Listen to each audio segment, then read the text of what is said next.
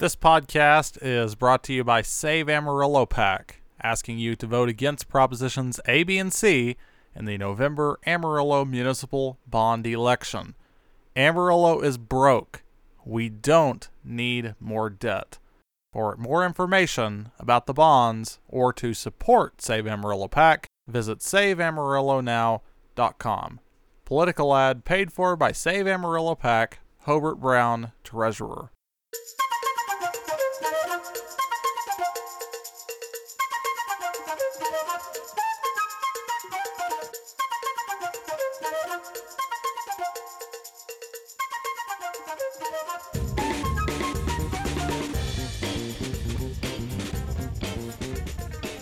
This is the Live in West Texas podcast. I am your host, Thomas Warren, and thank you so much for being with us this week.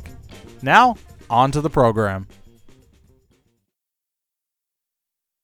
Thank you very much for joining us again on the Live in West Texas podcast. We're excited to welcome a very special guest, a dignitary to the podcast, and we're excited when we get special guests on here.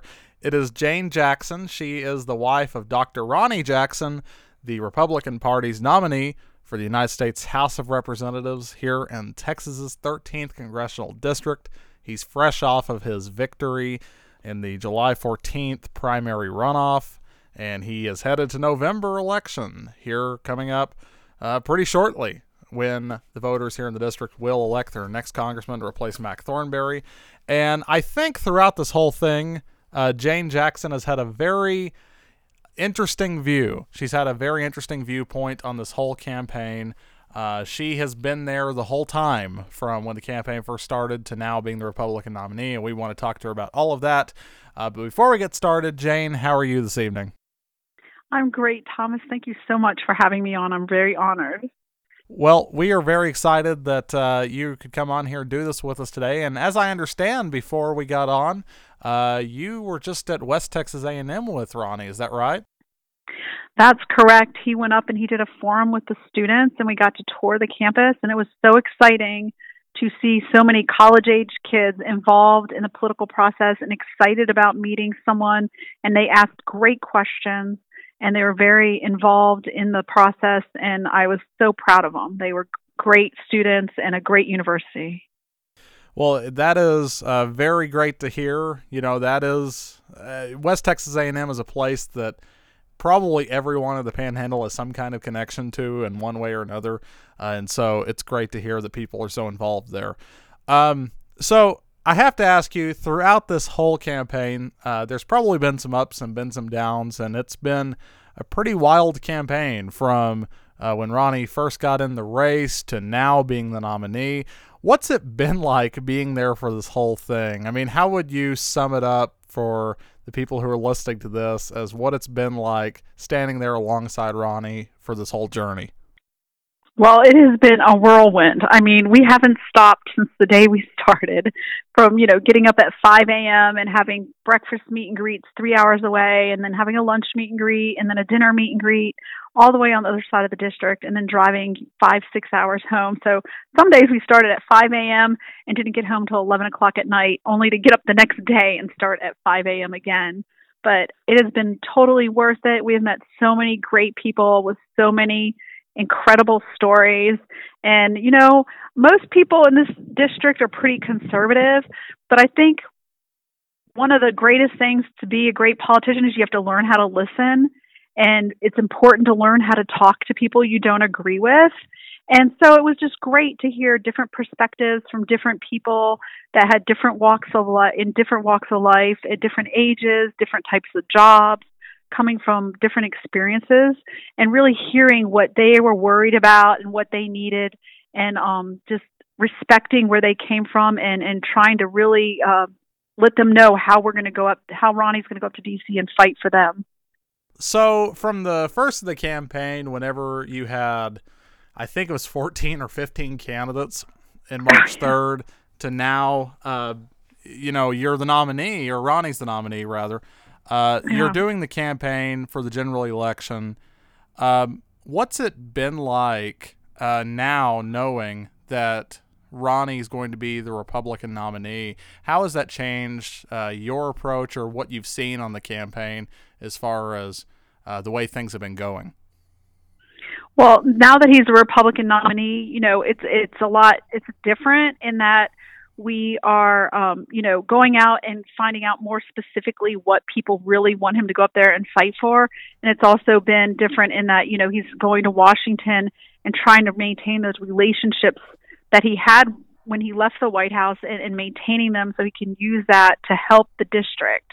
And I think being a military wife, really prepared me for the campaign trail because I'm used to my husband, his schedule changing all the time, him being gone for weeks at a time, even months at a time. So I'm pretty go with the flow. And so I just change gears and I do what needs done. And, it takes a team to get this done. And I'm all on Ronnie's side and I'm willing to do whatever I need to do, whether it's driving or recruiting volunteers or putting up signs or stickers, writing thank you notes, doing social media, whatever needs done, I'm there to support him. And it has slowed down a little bit, but we're ramping it back up and we're looking forward to a big victory party in November. Well, that sounds like it's been a real journey and things have changed some, but I want to go back a few months ago to July 14th when the election was here. It was time for Republicans to pick their nominee. They whittled down the field from 15 candidates, and then we just had 2 remaining. And I know that you were so involved in that runoff campaign. Just kind of tell me what that was like. I mean, that was one of probably the most high-profile races in the state of Texas on the July 14th ballot. What was it like being so involved in that campaign and just seeing the reaction, the response Ronnie got from voters throughout the whole process? It was just exciting. It was really exciting to see so many people involved that volunteered and were willing to come out for hours at a time and wave signs or door knock for Ronnie. So many people that, if they had not been on our team, we could not have gotten to where we were. There was so much excitement and enthusiasm behind his campaign. It was it was people on the ground, like everyday Americans that made the effort, put up signs, went out and talked to their friends, got on their Facebook. It was just exciting. It was exciting to see so many people involved in the entire process. And we definitely could not have done it without everybody helping. And my kids were involved. My kids were out door knocking and putting up signs, and college kids and high school kids and grandmas. We had ladies out there that were 87 years old, waving signs and encouraging people to vote. And it was exciting to see so many people turn out in the runoff. Usually there's not that many that turn out for the runoff, but it was an extremely high turnout, especially since it got delayed till July. We were really thinking, there won't be that many people turn out, but I was really proud to see how many people turned out and voted. And I'm hoping that they come out and vote on November 3rd for not only Ronnie, but for President Trump, so that he can go up there and help President Trump get this country back on the right track for another 4 years. So after the election, after Ronnie was the official nominee, I know that you got a call from President Trump. Is that right? That's right. Yep. So what was that like? I mean, after Ronnie won, I know everyone, had to have just been swarming him. He's the nominee. He's the guy. Yeah. But then the president calls. What was that like? And what did he say on the phone call? Well, that he was just so proud of Ronnie and he was looking forward to, working with him, and he was proud of me. And after I got off the phone with him, I was like, Jane, you should have put him on speakerphone. I was so mad at myself for not putting him on speakerphone so that he could say thank you to all the people in District 13 who voted for him. But I was so floored that I was talking to the President of the United States on the phone. I was a little bit nervous. I've never talked to him on the phone before. So, Ronnie talks to him all the time, but I don't talk to him that often, and definitely not on the phone. So it was just surreal and exciting and a complete honor to be able to talk to him moments after we found out Ronnie had won. Well, I know you also got to see him in person shortly after at the Republican National Convention. So what was it like going to the Republican National Convention? That's an experience, especially at the White House of all places. That is an experience that many Americans, most Americans, will never be able to take part in. And so what was it like attending the RNC at the White House and getting to hear from President Trump the night that he accepted the party's nomination for another term? Yeah, it was a great honor to be able to witness history when he accepted the Republican nomination. It was a great evening with patriots, congressmen, senators, just regular people there supporting him and talking about what he's done for them, for their area of America. His family was all there. You know, I was there with Ronnie. We had a few constituents that were able to be there, and it was just an honor and a privilege to be there. And I'm a very, very blessed lady to be able to be there. I know that you also saw some protesters out there, and that made some news. I mean, tell us about that experience. How did that influence the way that you viewed some of these protests that are going on right now in the country?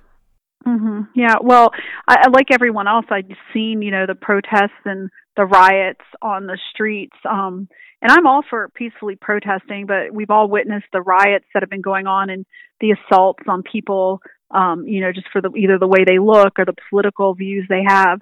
And it was a little bit scary. I mean, we were in there listening to the president, and they were outside the fences with bullhorns and yelling and trying to drown him out as he addressed, you know, the audience. And so we knew when the RNC was over that we were going to have to walk out those gates. And there were a lot of elderly people there at the event, and it was a little scary. So when we walked out, we were ambushed by the rioters, and one in particular that came after us. And you know, we knew he wasn't from there. He had on a Portland sweatshirt, so we knew that he had probably been flown in there by somebody. And he cussed at us and got in our faces and was yelling at us and calling us all kinds of names and calling us racist and, you know, using a lot of bad cuss words against the president and against ourselves. And it was very scary, just the fact that there were a lot of elderly people out there. And I was just afraid that, you know, if one of them got hit in the head, I mean, when you're older, my mother had just recently fallen and had to have brain surgery just from one little fall. And I just, you know, Ronnie and I were just terrified that they were going to hurt some of these other people that were there. So we kind of walked on the outside and the older people walked on the sidewalk. But the one guy that came after us, the Secret Service people apprehended him and cuffed him. So we were okay. But it was definitely the most frightening thing I really didn't know if we were going to get out of there without getting assaulted. It was really frightening. You've probably had a unique perspective on the campaigns, on the way the country is headed, especially in an election like this that's so important for the future of the country. As somebody who's been so involved with the campaign, who has seen what is going on, seen the conversations playing out firsthand, what are your thoughts on the national election this year? And I guess let me phrase it like this. What are the things that you think people should be watching in this year's election? I think, you know, just talking to people, you know, all over the country and in the district specifically, I think people are terrified at what they're seeing, the moral decline of our country, the left radical views that they're teaching in our schools. And I think this is a turning point. I mean, we have got to take this country back. It is scary. It is scaring me as a parent and potentially a grandma here pretty soon, but maybe in a couple of years. But I think people look at what the left is doing and they are terrified. I really feel like on election day, you are going to have a lot of people who are Democrats who are actually going to vote for President Trump because they look at the left, they look at the Democrats, and they go, what happened? They are socialists, they are Marxists, they have gone off the rails, and people are terrified at the ideas and the direction that the Democrats want to take this country in. They literally want to change America. They want to fundamentally change America. And I truly believe some of them are lawyers, you know, say they learned, they went to school to learn about the Constitution, but I think they went to school to learn about the Constitution so they could try to undo it. I don't think they went to learn about the Constitution so they could uphold it. I think they are trying to unravel the fabric of America and change it into something that you and I would never be able to recognize in the next 10 years if we don't get President Trump in there and more conservative leaders like Ronnie into Congress and into the Senate so that we can drastically keep these people out. I'm sorry. It just makes me so angry, that they are so blatantly trying to change the greatest country in the world into a socialist country, which I have a lot of friends that are from Argentina and other countries, Peru, Venezuela, and they fled those socialist countries to come to America. And let me tell you, all my friends, my Hispanic friends, are voting Republican because they don't want America to turn into the countries they fled from. They do not want to see this country go in the direction of the countries they came from. And I really think there's going to be a huge turnout for President Trump because people are terrified at what the Democrats are saying right now. So let's talk about the local election with Ronnie on the ballot this November. Of course, he does have a couple of opponents, but he is considered by many pundits to be the biggest favorite in the race. I guess you could say one of the most Republican-held districts in the country. And so it's probably going to be a good night for Ronnie's campaign, but, you can never tell till the votes are counted. But overall, for voters who are listening to this, who are undecided in that race, just tell them, why should they vote for Ronnie to be their congressman this year? Why do you think it's important for those voters to get out and support Ronnie Jackson to be their next congressman? I think everybody should support Ronnie because he is one of the most hardworking, honest, most respectful people I've ever known in my life. And I'm not just saying that because I'm his wife. He respects others. He appreciates what everybody does. Everybody, he has pride in his work. Ever since he was 12 years old, it didn't matter if he was a sacker or working in the oil field. He's done every job he's ever had, the best he can. I mean, he goes at everything he does 110%, whether it's sacking groceries or being a doctor or working at the White House.